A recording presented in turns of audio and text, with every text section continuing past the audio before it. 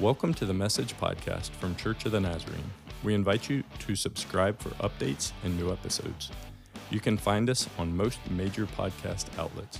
Visit cotnaz.org for more info. Our worship services stream weekly on Sundays at 9 a.m. on YouTube. You can also find our live stream at cotnaz.org. Our in-person service times are 9 and 10:30 a.m. We have a campus near Harrisonburg at 1871 Boyers Road. We also have a campus in East Rockingham at 414 South East Side Highway in Elkton. In addition, our Spanish-speaking campus meets on Sundays at 11:45 a.m. at that same 1871 Boyers Road location. Check out our website, cotnaz.org, for more info.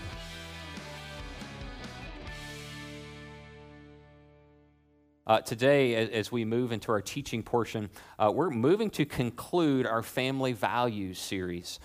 We've covered three critical areas so far in family values. We began focusing at the essence of Jesus at the center of our families and His love being the standard at which we are called to love our families. And we moved into the truth. God's Word is the foundation of our families. And just last week, we unpacked this idea of loyalty, the glue that bonds and holds the family together. And today, if you've been a part of family relationships at all, today's topic, today's value is almost a given. It's a requirement, and that is grace.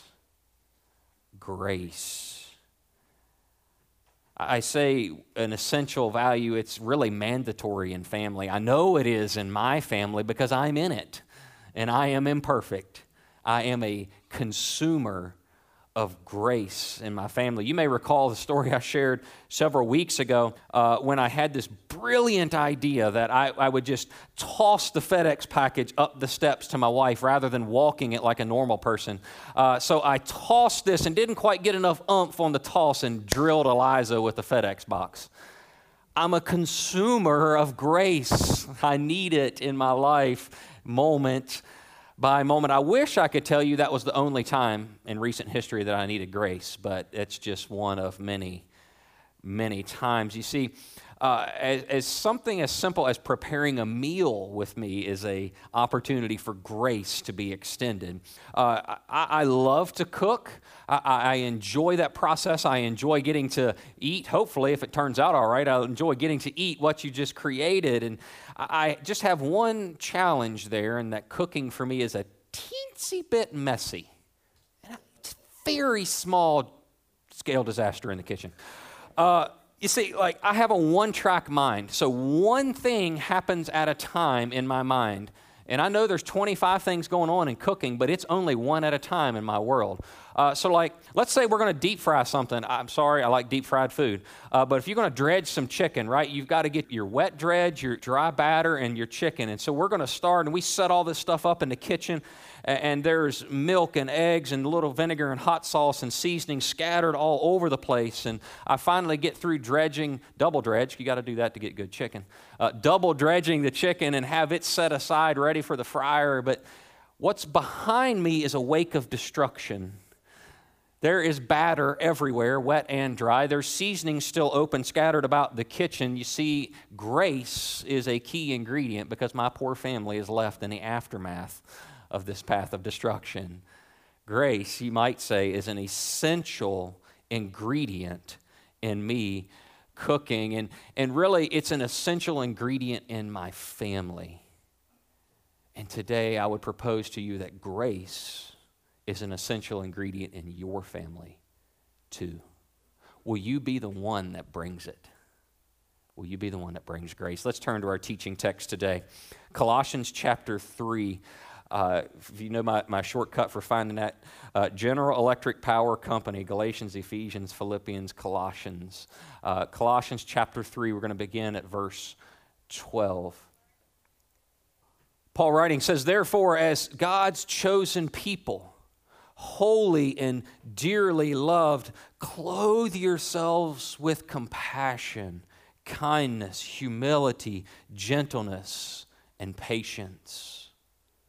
Bear with each other and forgive one another if any of you has a grievance against someone. Forgive as the Lord forgave you. Verse 14 says, and over all these virtues put on love, which binds them all together in perfect unity. Today, I'm not proposing, and nor is the Apostle Paul, we're not proposing that extending grace to one another is easy. We're not saying that it's simple, but we do believe that it's a mandatory ingredient in family.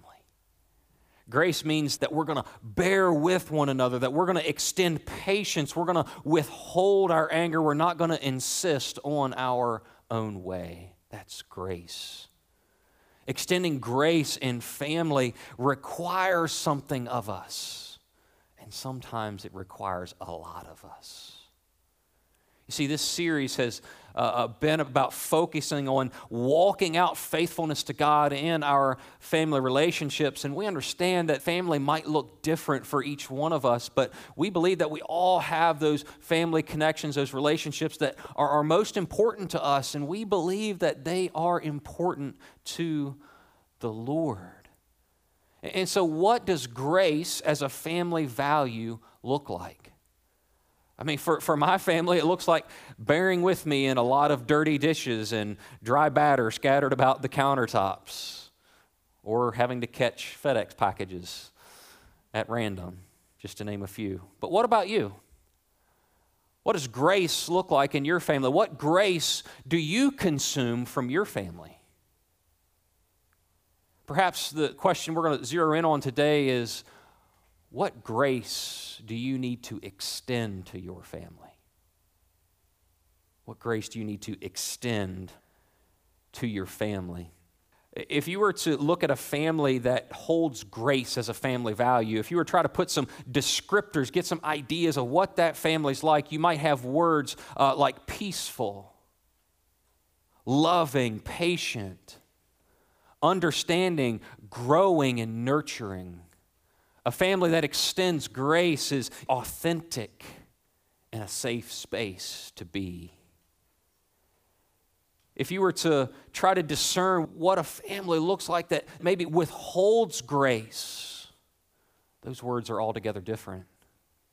A family that withholds grace, you might describe a tension, an anxious feeling, maybe a fearful or bitterness, a certain level of unhealth. So today, as we conclude our series, how will you define your family? Will you work and do what you can in those relationships to bring about peace and understanding and compassion? Or will your family be defined by bitterness and tension? You see, before us is the opportunity to bring grace into our family relationships and change the trajectory of family. Let's pray together. Father in heaven, we thank you today for your word. As we have been shown such great grace by you, Lord, we hear the call. We want to go forth showing that grace to others, especially to our family. So, Lord, search our hearts today. God, I pray for a fresh vision of family. Yes, at the conclusion of a series, but Lord, a fresh vision for family that values grace, that values forgiveness and love together. Lord, give us that vision. Give us that help and that hope that we so desperately need, Lord Jesus. We ask these things today in your name. Amen. If you would turn to our teaching text in Colossians chapter 3, Paul begins that chapter unpacking, if you will, what it means to be a follower of Christ, to experience new life in him. And so we're going to unpack the opening of that chapter there in Colossians, beginning at verse 1. The text is on the screen. It's also in your YouVersion notes today as well. It says, "Since then you have been raised with Christ, set your hearts on things above, where Christ is, seated at the right hand of God. Set your minds on things above, not on earthly things. For you died, and your life is now hidden with Christ in God. When Christ, who is your life, appears, then you will also appear with him in glory. Paul opens this chapter reminding his readers that they have new life in Christ. They have a new life to live in Christ Jesus. And what we value, what we focus is all within the realm of salvation in Christ Jesus. And he's calling us to this new vision of life in Jesus. And these values that he's sharing, yes, apply to our lives. And yes, they apply to relationships within the church, but they can certainly apply to our family relationships as well. How we think, how we interact, what we focus on is all to be a response to the amazing grace we've encountered in Jesus, a response to his life within us. And in the next few verses, if you would continue in Paul's train of thought through the chapter, if you will, he reminds us the call to put to death things of the old life. Things like sexual immorality and impurity and lust and evil desires. He says, give them no more power. Put them to death. Cut them off from your life. You have a new life to live. Those things don't define you anymore. Cut them off. And he also says that through aided in the ministry of the Spirit and his power at work in us, we're to strive to change our old ways, to live a new life. Like dirty laundry, he calls us to take off our old garments of anger and rage and malice and dirty language and lying. We're to leave them behind us like a pile of dirty laundry. Leave them behind. As we arrive in our teaching text, Paul, as he has told us to put to death, to take off, he begins to paint the picture of new life in Christ. At verse 12, he says, therefore, so looking back, because of your new life in Christ, therefore, as God's chosen people, holy and dearly loved, clothe yourselves with compassion and kindness, humility, gentleness, and patience. As we have taken off the old jersey of our former life, in Christ we have a new uniform, a new set of colors to wear as we are on God's team. We are special, we are dearly loved, we are to put on the jersey of God's love. Its colors show up as compassion and kindness and humility, gentleness and patience. And you'll notice that all these terms, that this new life we're to wear, to put on, all these terms are relational in nature. Think about it. Compassion and kindness and humility and gentleness, they're relational. And so what that's showing us is that our faith and trust in Jesus as our Lord and Savior must show up in how we relate to one another, how we interact and do life together. Must also be a response to the life of Christ within us. And that's exactly where Paul goes next in verse 13. He says, bear with each other. Bear with each other and forgive one another if any of you has a grievance against someone. Forgive as the Lord forgave you. And over all these virtues, put on love, which binds them all together in perfect unity. This idea to bear with one another is to make allowances for imperfections in others. Does anyone besides me in the room have any imperfections? I mean, I only have like 1.5, so, you know. Thanks for not amening that. But you see, this idea is an allowance for our imperfections. In other words, you could say, put up with one another.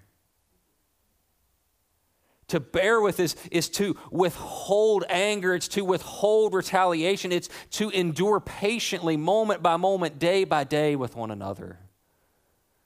I think we could say, be gracious to one another. It's interesting, too, here that Paul separates this idea of being gracious, of bearing with one another, and forgiveness.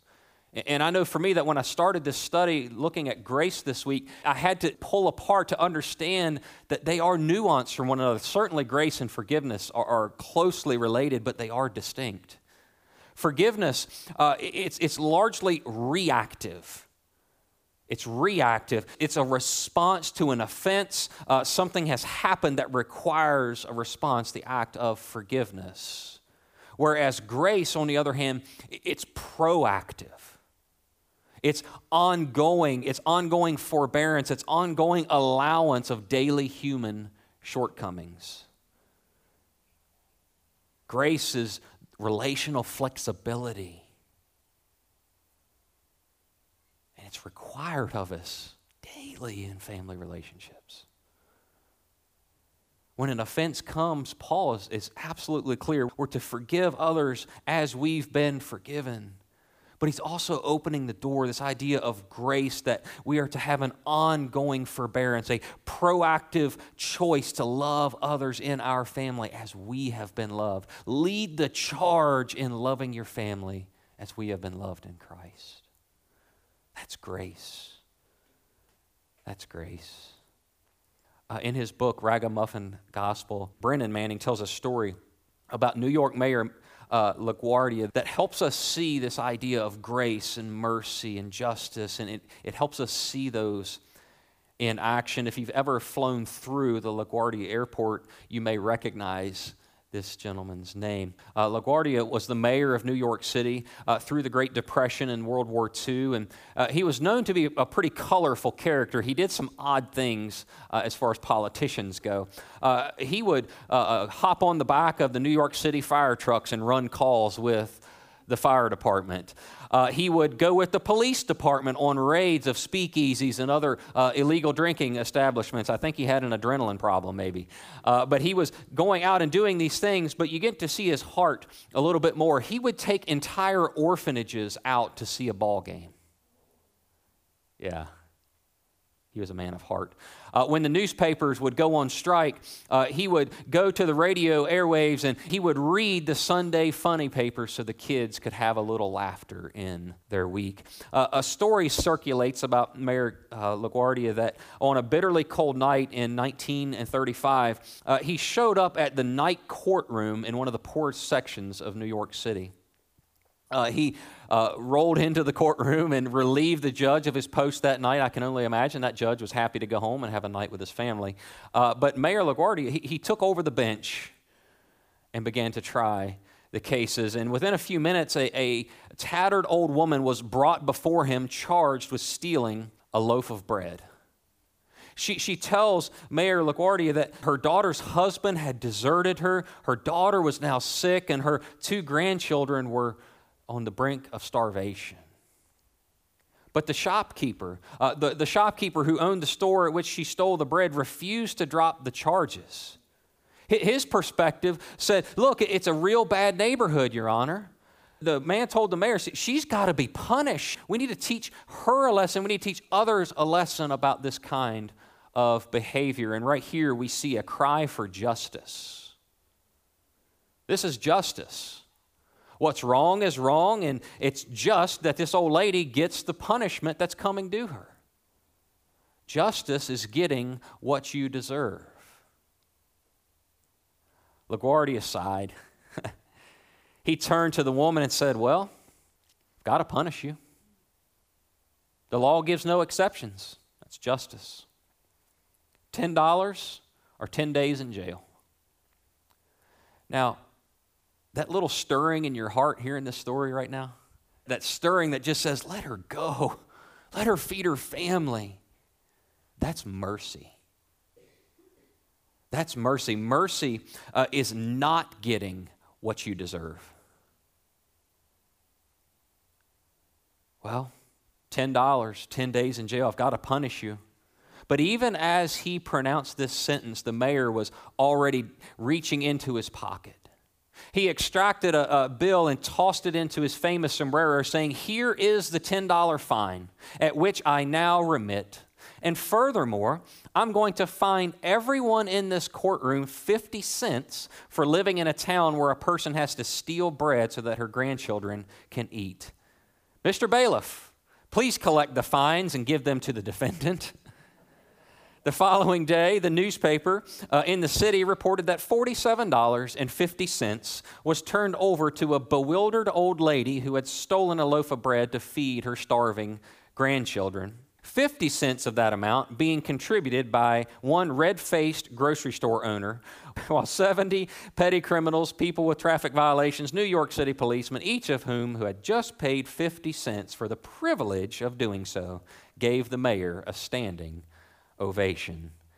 Friends, that's grace. Grace is getting what you do not deserve. Grace. Grace as a family value means that we don't always give others what they deserve. We don't always give them the peace of our mind. We don't always seek justice first. Sometimes in your family, you'll be the one that's needing to receive grace. You'll be the consumer in that moment.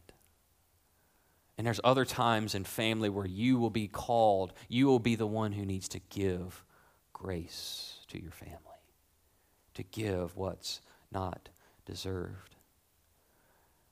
There's an opportunity before us in our family relationships, friends. The opportunity is that you can be the one. You can be the one to bring grace into your family relationships and see the trajectory of your family changed. Will you be the one? Will you be the one? Throughout our series, we've tried to give some practical, take-home tools, some things to consider and pray about through the coming week. And today I want to share you an acrostic for grace, where each letter stands for something. I found this framework within James Dobson's ministry, Focus on the Family, and I modified it a little bit. But this, if you're a note taker, this one's for you. It's also on the YouVersion side. But things to remember bringing grace into your family relationships. We're going to begin with G, God's gift to you. Things to remember as you bring grace into your family. First, God's gift to you. To begin to bring grace into our family relationships, we need often to recall the great grace by which we have been shown by the Lord.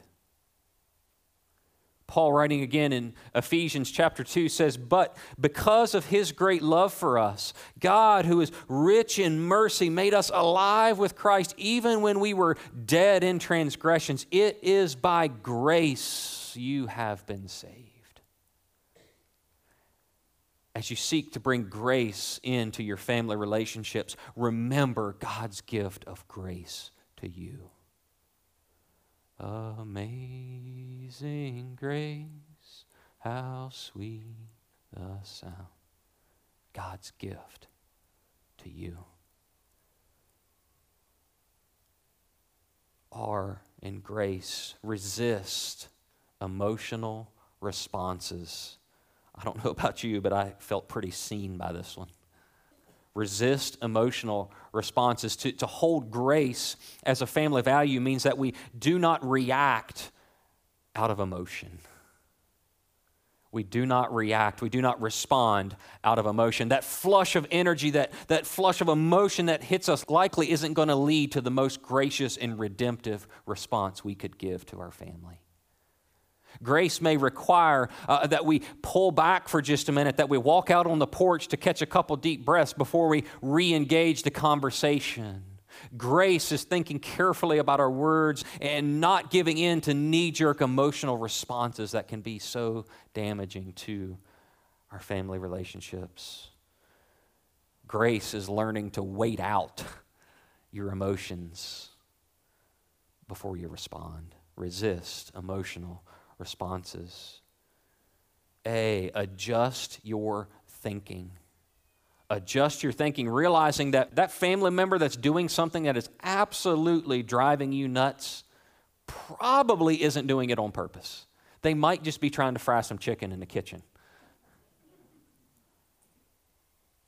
Adjust your thinking. This is realizing that not everything is an on-purpose shot, not everything is an on-purpose attack at us, that we are frail human beings with natural human shortcomings. Adjust your thinking.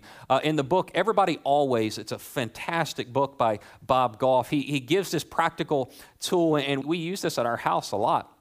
He says when you're engaging with others, when you're in relationship, and that something's going on that drives you crazy, it happens occasionally in family. But when somebody's driving you crazy, Bob Goff says, think of the least creepy answer.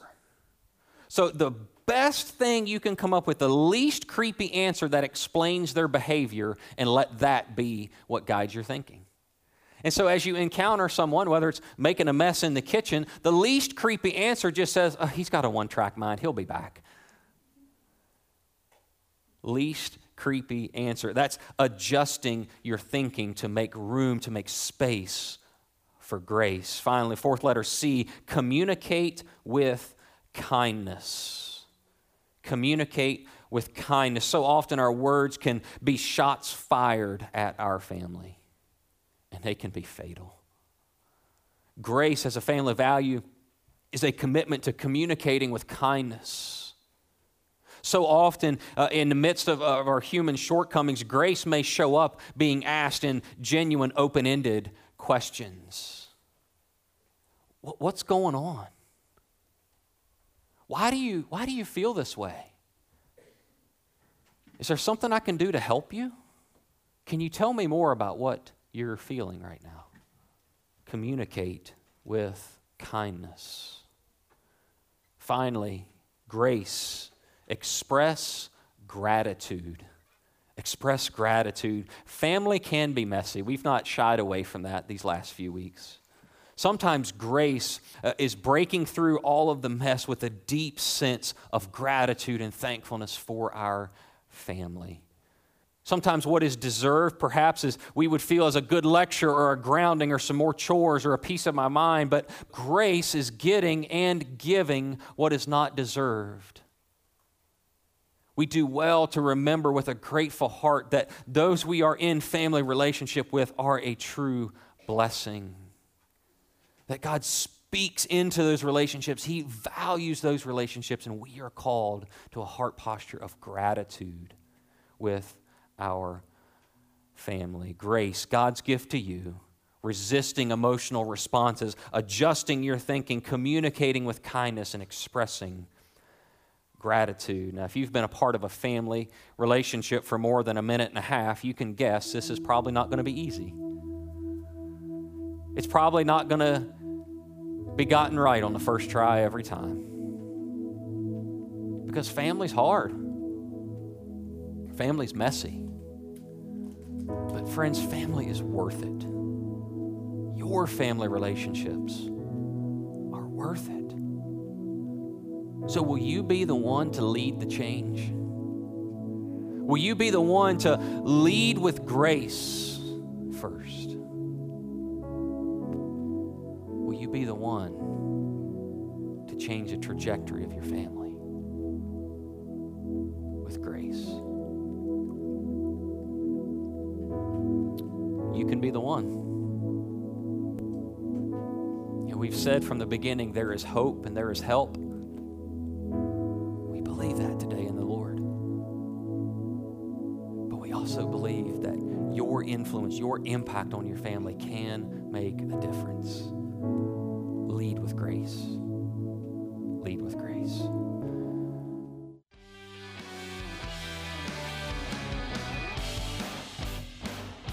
Thank you so much for listening today. You can email us at info@cotnaz.org for any questions about our church. When you're done listening today, please subscribe to this channel for updates and new episodes.